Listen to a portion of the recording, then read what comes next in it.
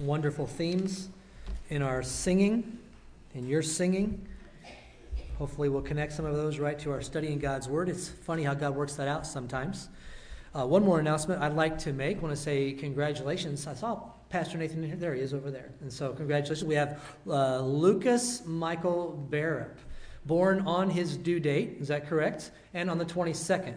And so same as my daughter. And so make sure you say congratulations to Pastor Nathan. Anna's not here, I assume. All right. Tell her to. All right. Good. We won't send the church police after her. She's just fine. And but you don't look tired at all, Nathan. I would expect you're changing all the diapers. So we appreciate Pastor Nathan, he and Anna's ministry. Appreciate the youth sponsors who have stepped up in the past week and filled in, and they're always faithful. But do make sure you give him a congratulations and maybe a emergency or some kind of a wake up pill or something like that if you can. He'll need that. We're thankful for him. We're thankful for our study, and I'm going to ask you to bow with me one more time as we look into God's Word. Heavenly Father, as we approach your Word now, we come to it with an understanding that this is your instruction for us today. And while we go through some parts of the Scripture, and some will stand out as our favorite, or some that we'll want to return to again and again, some are very, very colorful and very practical for life. Some might resonate with us on one specific day where it has not, even over years of reading it. And we thank you for the supernatural book. I would ask that you would help me not to get in the way this morning. Hide me behind the cross of our Lord and Savior, Jesus Christ. May the teaching ministry of the Holy Spirit be very present with those who know you as their Savior today. And for those who might not be following you, may the Holy Spirit be pricking hearts, working in them, in their story to bring them to you. We thank you that we can study your word. Bless it now in Jesus' name. Amen. I want to ask you to participate just a little bit at the start of our message today. I want to take you back in your minds and maybe to your childhood, maybe to a different time. But I want to ask a question, and I want you to try to picture either a name or a face in your past. I want you to try to think of the most memorable storyteller that you have ever experienced. And don't say it out loud, but you can go ahead and think of them right now. Think of their name. Who is the most memorable storyteller that very possibly you have ever experienced? I see some people whispering. You might be talking about maybe a parent who could make a story come alive. Maybe you're thinking of another relative, maybe a grandparent who had a wonderful way of telling a story in a colorful fashion. Maybe you have a teacher. That's, for me, the most vivid memory of a story that I can remember. I was in the 3rd grade, and I can remember being in class, and we had a story time, a section where the teacher would read from the book, and this book just came to life. It was just incredible. As a child, listened to my teacher, Miss Paradisi was her name, and she read the book Charlie and the Chocolate Factory, and that became one of my favorite stories after that. And I've had the opportunity to watch that movie now again and again with my family, and there are things that stick in my mind. When you think of a storyteller, perhaps it is the connection that you have with them. Maybe it was an ability with their tone of voice or the ability to build tension into a story. As we examine God's Word, I love that we find throughout God's Word stories. Now, when I say that, don't get too defensive and say the Bible's not just a bunch of stories. We know that. It's God's Word. We've already referenced that today. But there's no doubt that one of the things that makes the Bible so amazing to us is the ability to read these true stories. And by the way, whenever you're watching a movie and you see it right there, based on a true story, it takes on a different flavor, doesn't it? That somebody actually went through that. What we have in God's Word is a record of true stories. And one of the best things about those stories is when we see an almighty, all-loving, all-patient God involved in some circumstance in this world, someone's life, and we see that God combined with an individual who was a faithful servant, someone who would take action. And some of you would say, well, yeah, I'll accept that. But I want to suggest to you this. When I say those two things, those two ingredients, an almighty God who's in control of all things, and faithful men and women who are taking action, This is quite a problem for many individuals through the ages. I have chosen to, as we come to this next section in the book of Acts, to go ahead and just give us a little bit of teaching on a philosophy, on two truths that are in the Scriptures that are impossible, really, to connect to each other. We're going to talk today about God's sovereignty and man's responsibility. And we're going to see that as we jump to the story of the Apostle Paul and as he is in this incredible storm, this hurricane. Today, our study is going to lead us to one of the most common questions that people who are on their journey with Jesus Christ ask. And by the way, it's also a question that those outside of the family of Jesus Christ ask. Some people love to ask it. There are some individuals who will use this as ammunition to prove that there is no God. How can God be in control and sovereign over all things, which the Word of God teaches throughout? And how can it also be that at the same time, man is responsible for his decisions and can choose or not choose? This question comes into play when we look at some of the most important issues in life. When Jesus Christ left this world, Jesus Christ gave his followers something that we call the Great Commission. We cannot get away from this. And so when we look at this incredible task that the church has, that every follower of Jesus Christ has, this is something that will make some people doubt. And some people will maybe go too far on one side or too far on the other, to the point where the Great Commission would become no commission. And I think the devil is very strategic in where he puts thoughts and doubts, and sometimes even in the name of something good, higher learning maybe, and it would make us ineffective. When we think of the Great Commission, this comes into play. Also, when we think of prayer, these give us a problem, don't they? We challenge people to pray. I challenge you on a regular basis. Talk to God. Ask him for something. Ask him to change something. Go before the throne of God on behalf of someone and pray. And so that's something that we do, and we can be faithful, and God's word commands it. And yet God's in control of all things. And so it's very easy just to go ahead and jump to the conclusion, well, if God's in control, and it doesn't make a difference what I do. These would seem to battle with one another. I mentioned earlier that those who would oppose God and his plan very much so love this conundrum that we would face. One of the most influential atheists of the 20th century, Jean-Paul Sartre, he would use this to influence millions, or by process influence millions of people, to where Sartre said this. He said, "Human freedom is the strongest argument against the existence of God." And so with this immense task ahead of us, what can we do with this? We study God's word. We see throughout it that God is in control of all things. God has known what was going to happen, either in your life or who was going to come to Christ, since before the foundations of the world existed. And yet Jesus Christ, when he was here in this world, he said, not just to the church and to Christians, Jesus Christ said, "Come unto me, all ye who labor and are heavy laden, and I will give you rest." Which is it? Does this leave us in a spot where we have to fall apart and lose our faith? I would suggest to you there are a lot of things that would maybe paralyze you.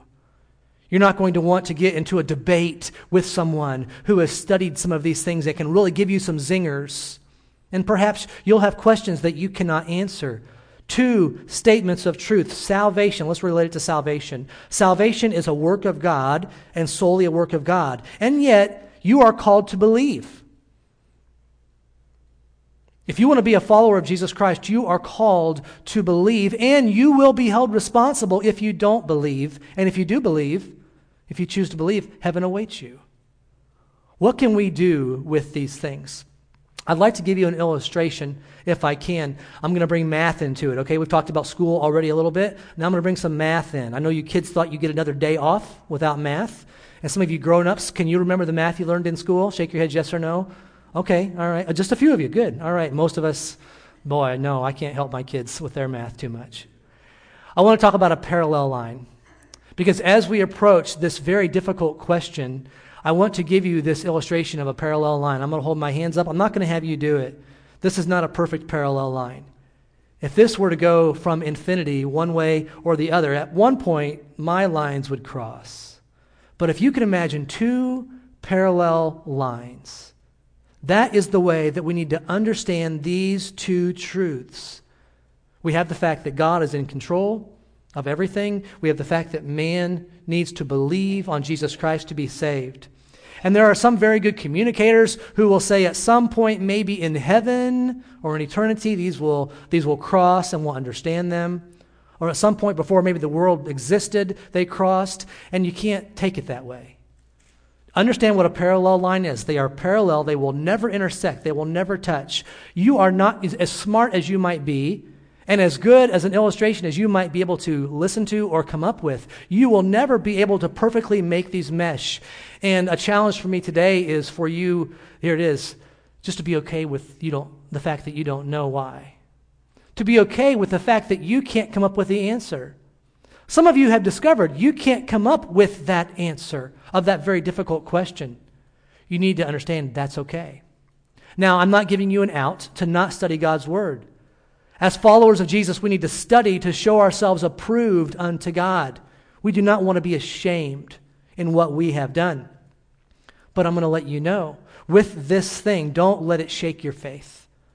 Don't let it deter you from doing what God has for you to do, or deter you from studying God's Word because of the deep truths that we can jump into. The fact that we cannot understand these two truths, that they coexist, they are twin truths, it doesn't say anything about God. Okay, God is not, it's not that God is some kind of a faulty God. It's not that there's some kind of a problem with what he's doing. All it tells us is, it tells about our finite minds, our inability to reconcile these two together, that God is working and yet man is responsible. All I can tell you is these truths run side by side all throughout Scripture. How are we to respond to them? Well, with this one here, that God is in control, that God is sovereign, I would suggest to us that we are to respond with worship. This is to drive our worship. Holy, holy, holy Lord God Almighty. As we go through these beautiful songs and these themes, whether in the older hymns or the newer ones, there are so many beautiful teachings about our God. And when you understand that God is wonderful and beautiful and perfect and in control, and he knows you and loves you and holds you in his hand, it will drive you to worship. And when you have this one here, that man will come to Jesus Christ if he believes, that should drive your evangelism, your witness.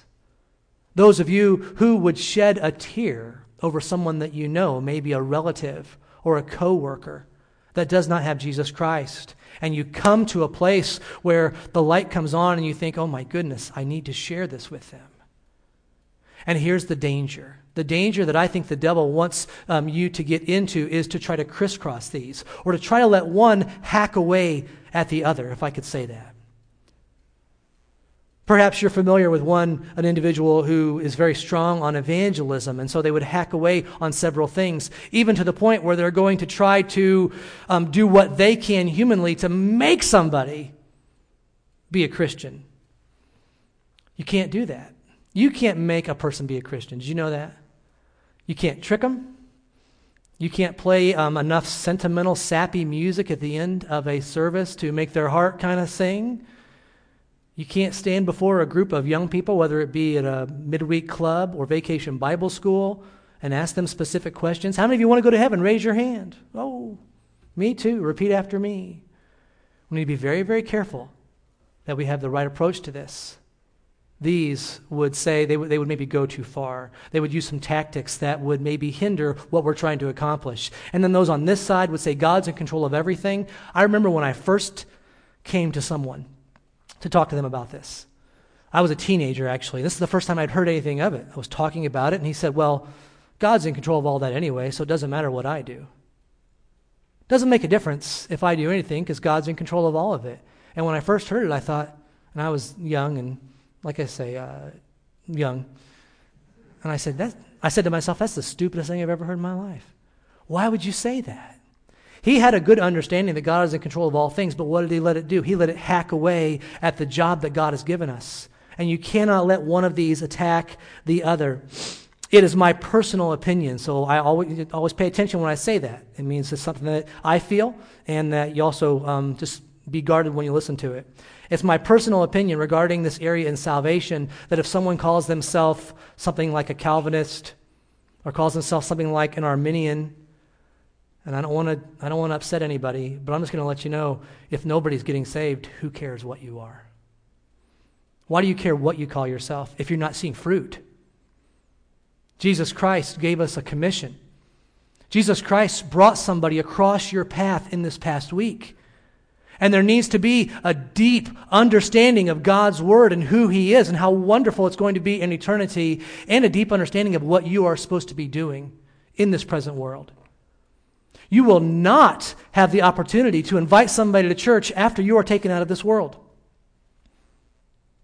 You will not have the opportunity to give a gospel tract or tell someone, I'm a Christian, once your time in this world is over. That's why God has left us, to produce fruit, to glorify Him. And we'll have all kinds of eternity to sing and to praise and to worship. We'll do some of that now, but it needs to be coupled with this responsibility. We must guard against choosing between doctrine and duty. Doctrine and duty go together. So study to show yourself approved. Keep a tier somewhere available. Don't become so hardened. And don't use God as a cop-out that He knows what's going to happen anyway, so it doesn't matter what I do. Why in the world would you want to be in this world and not be used to tell someone about Jesus Christ? Why would you want to spend the 60 to 90 years you have in this world and not be doing that? As we look at this story today, we're going to see these two things, God in control and man being faithful. If you're not already there, turn to Acts 27. Acts chapter 27, please, if you're not already there. I'm going to back up just a little bit to set the tone for us.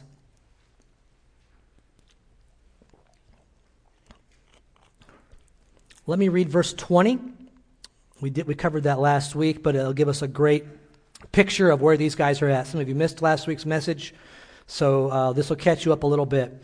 Acts 27, verse 20 says, when neither sun nor stars appeared for many days, and no small tempest lay on us, here it is, all hope of our being saved was at last abandoned.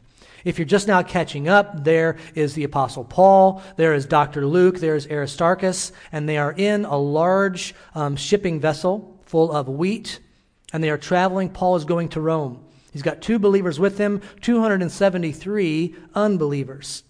And they're traveling through a dangerous season as they're going. They had a chance to stop at Fair Havens, which is not a nice place to winter. And so like some of you, they wanted to winter in Phoenix. All right? If you've got your map from last week, you'll see on that island, they were leaving and going about 40 miles and trying to travel to Phoenix, not Phoenix, Arizona, okay? Sorry if I confused anybody.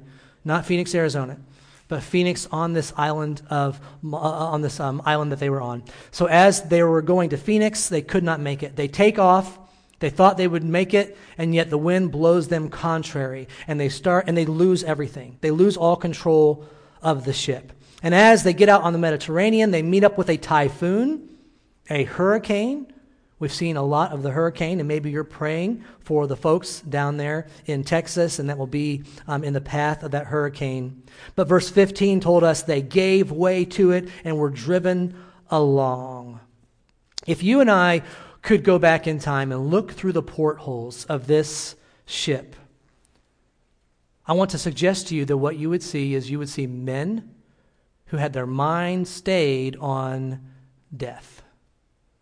That's all they were thinking about, I think. All hope was gone of being saved.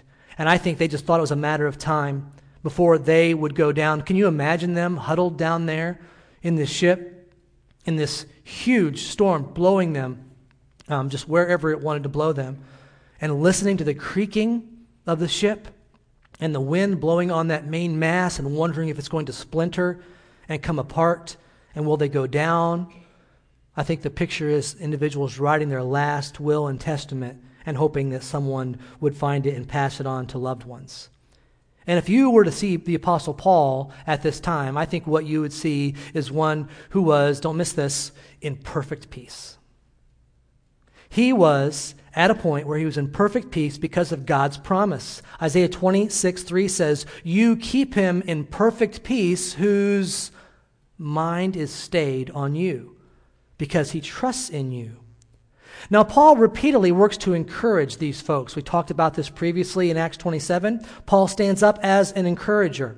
We also talked about the promises of God and how he never fails. And so now, as he approaches this group, he encourages them again. We're in verse 25. This is where we left off last time. He says, "Take heart, men, for I have faith in God that it will be exactly as I have been told." By this time, they have taken most of the cargo that they have and thrown it overboard. Who cares if you've got the cargo if you're going to go down, right? I think a lot of it might have been ruined from the water anyway. They had thrown most everything overboard, and that brings us right to verse 27, where we'll start today. If you're taking notes, number one, the ship nears land. So the ship that had been blown finally comes near to land. Look at verse 27 with me. "When the 14th night had come, as we were being driven across the Adriatic Sea, about midnight the sailors suspected that they were nearing land. And so they took a sounding and found 20 fathoms. A little farther on, they took a sounding again and found 15 fathoms.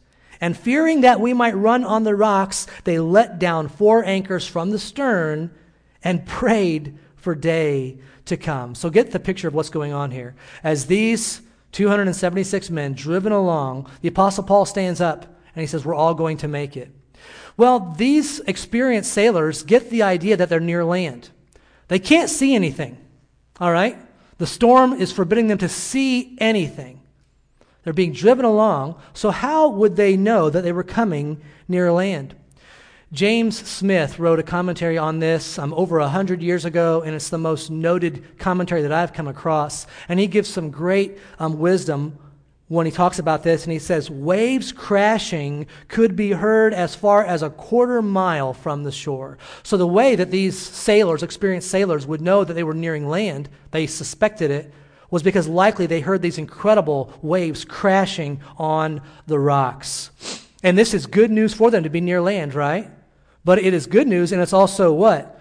Bad news, because there's a big old ship, and it's heading right for the rocks of this small place. And so they measure, and they find out they are getting near, and they're getting near quickly.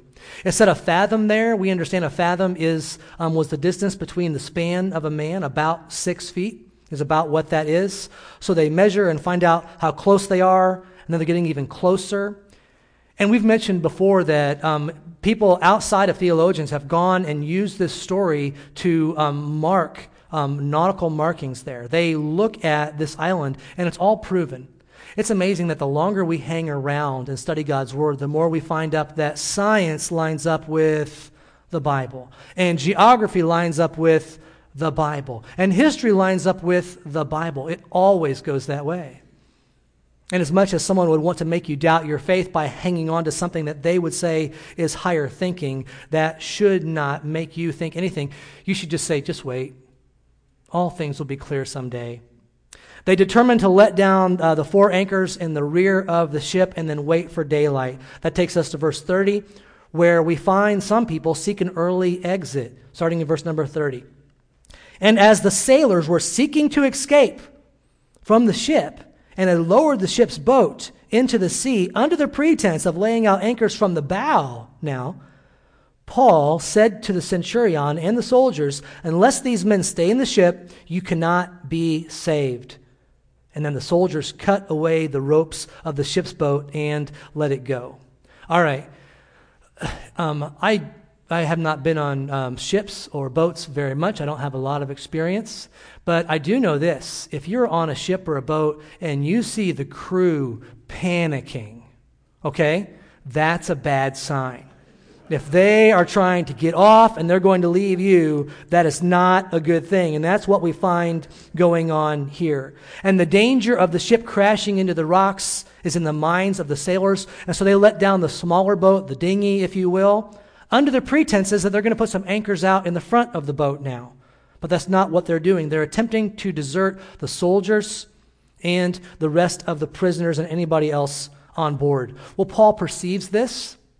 Again, I don't know if it was something that God revealed to him supernaturally, or if he had just been around long enough that he knew these guys were going to get off the boat.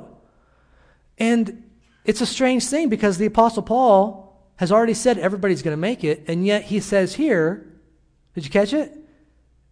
Unless these guys stay on board, you're not going to make it. Is this going to make you doubt your faith? Is this going to make you doubt your God? We see a man taking action and being faithful, and yet we see a God that is in control.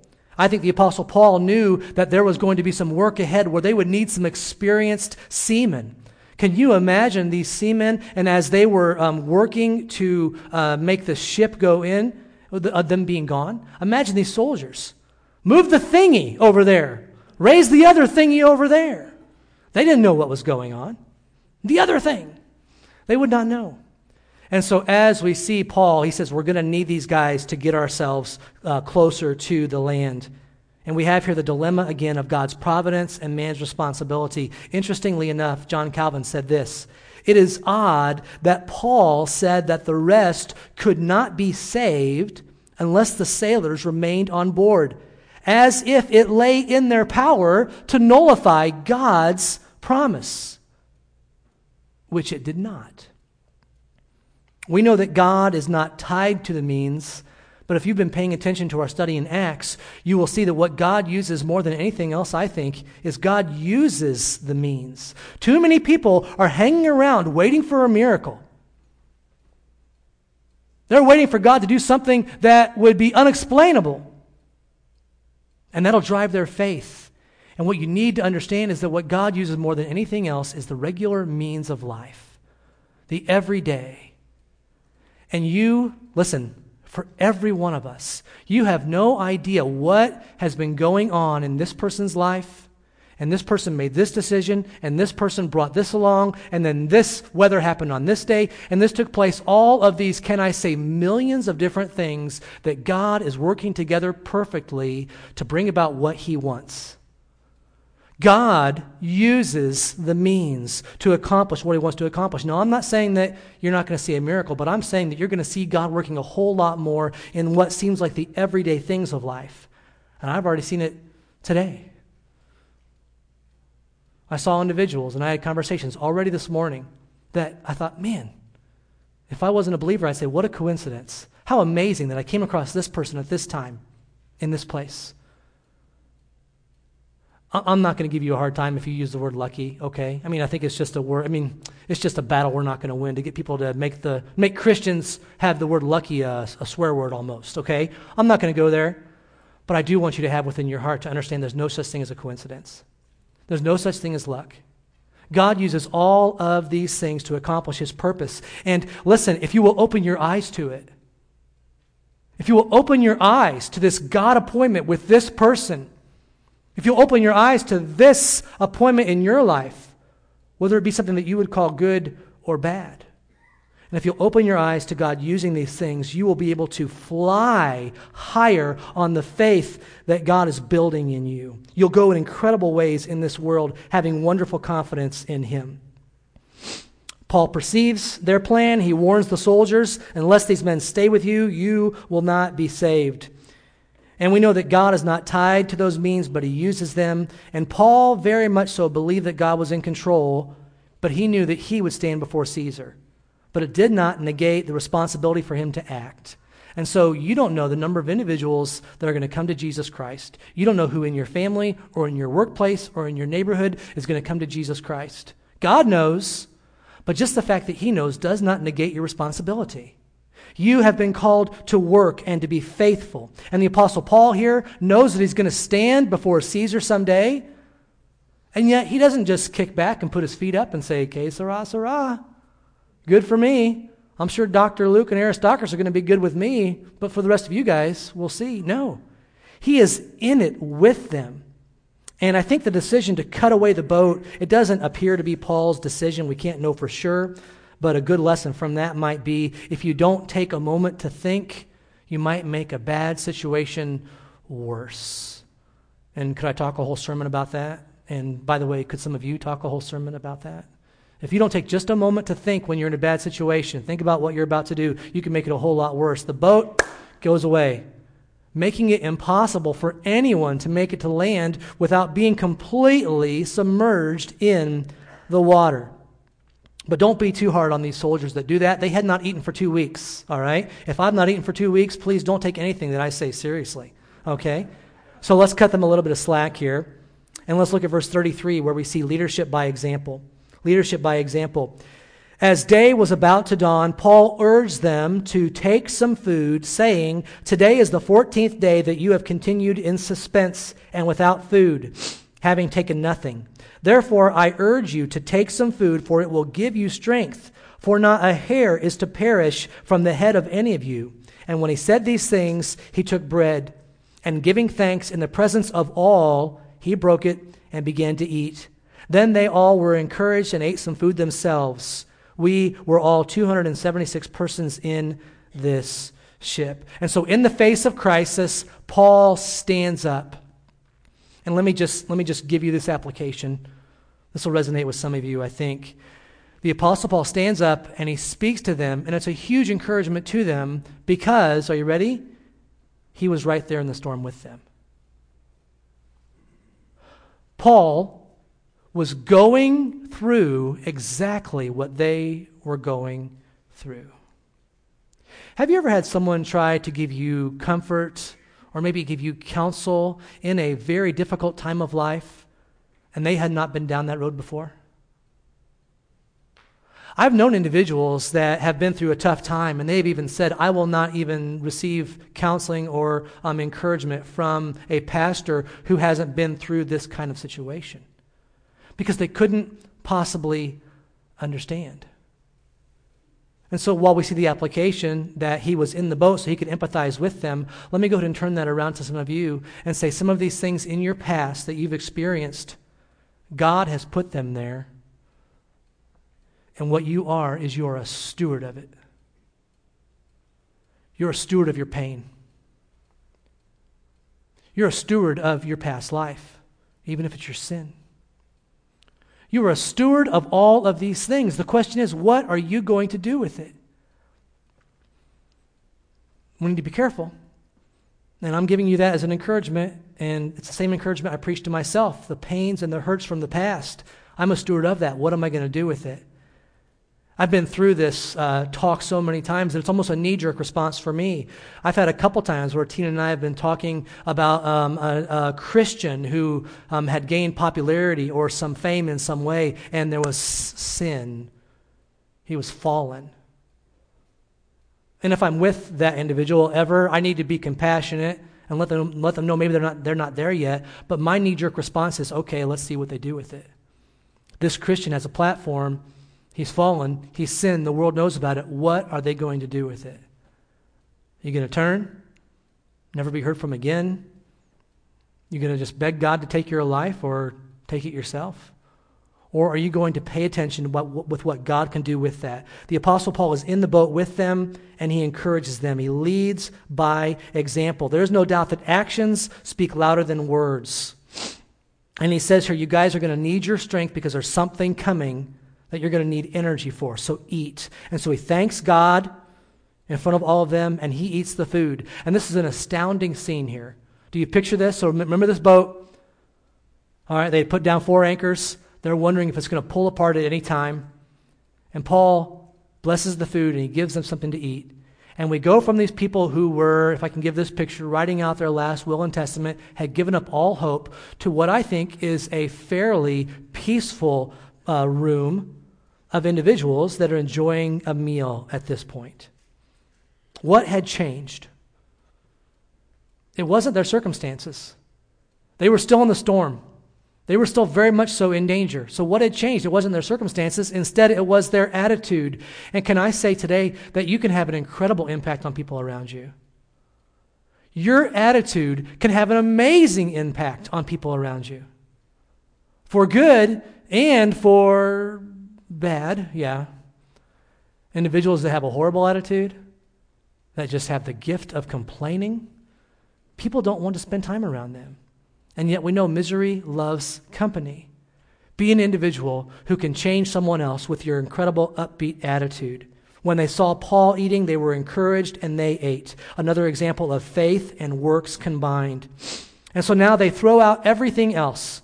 They're near land. They've got the ship with the front of it, or the boat, or the ship with the front of it pointed towards the island, and they're about to go. And so we see the shipwreck in verse 39. Now, when it was day, they did not recognize land, but noticed a bay with a beach on which they planned, if possible, to run the ship ashore. So they cast off the anchors and left them in the sea, and at the same time loosening the ropes that tied the rudders, then hoisting the foresail to the wind, they made for the beach. But striking a reef, they ran the vessel aground, the bow, and it remained immovable, and the stern was being broken up by the surf. The soldiers' plan was to kill the prisoners, lest any should swim away and escape. But the centurion, wishing to save Paul, kept them from carrying out their plan. He ordered those who could swim to jump overboard first and make for the land, and the rest upon planks or on pieces of the ship. And so it was that all were brought safely to land. When we see this shipwreck, we also see that there were lives that were threatened and lives that were saved. The best prospect that they had was this sandy beach, so they make a run for it. Put up the sail, loosen the rudders, they cut the anchors, and they go. By the way, if you get an opportunity to make your way to this island, you will come across and you will find there that this place is called St. Paul's Bay for this reason. And the ship was stuck firm into the beach where it went to, but on the rear of the ship, the storm was continuing to break the ship apart. And so the soldiers talk about killing Paul and the rest of the prisoners. Can I just tell you, in the interest of being a good storyteller, and I hope to be someday, I hope that I get to tell my grandkids this story someday and to just make it as colorful as possible. And look at what the Apostle Paul had gone through, and this promise, and now there's the shipwreck, and now the soldiers make a plan to kill all the prisoners. And that's where we'll leave off today, grandchildren, I will say. We'll pick it up again tomorrow. No, don't stop there. Because it seems like all hope is lost once again. These soldiers knew that if somebody got away, they would bear the punishment for the prisoner that got away. These soldiers are about to jump in the water. Do you think that they're going to leave some swords and weapons hanging on them as they try to swim to the shore? No. They're not going to have that advantage. And so God uses Julius to step in, and he says, we're not going to kill them. And not too many, and as we look at this, Paul's life is saved, and the life of all of them is saved. And so picture, if you will, 276. Can you picture it? Are you good with picturing in your head? Imagine 276. I think it was probably a pretty high place they would have had to go off of. Maybe some jumped in the water, like in those movies, Maybe some lowered themselves on ropes or on ladders in some way. But 276 individuals bobbing in this water. Some swimming for land, some grabbing hold of the stuff that was breaking apart from the storm. And so it came to pass that all were saved, just as Paul's God said they would be. Paul will stand before Caesar. Paul is being faithful. Here's what we have: an incredible God and his plan and his providence, and a man who is faithful. And can I suggest to you today that if you know Jesus Christ, you have an amazing God who is in control of all things. He can do anything that he wants to accomplish in your life, what he wants to accomplish. And when I referenced before the millions of things that are going on that you can't even see, that's what's going on. That's what God is doing. And we couple this with your responsibility, with what he has told you to do. Will you be faithful? What can you do? What can we do with this? Well, a couple different applications that I want to give you. The first one is trust God and do what is right. I know that's fairly vague, but I think it's a good lesson for us. Trust God and then do what is right. The second application is just the reverse of that. And I think in seasons of life, these will both apply. They'll be different. The second one is do right and trust God. Trust your God, and then make sure you're being faithful to do what is right. And even when you're struggling with trust, I know we don't say that out loud, right? You don't say that in the hallway, do you, here at the church? I'm struggling to trust God this week. But you go through the same things that every man and woman goes through. And in those points, do what is right and still trust God. You've been given something. You've been given a stewardship. What God has placed with you and what you're going to do with it.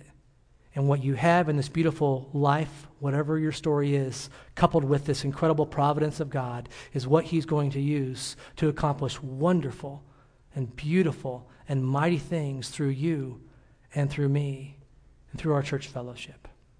Let's pray.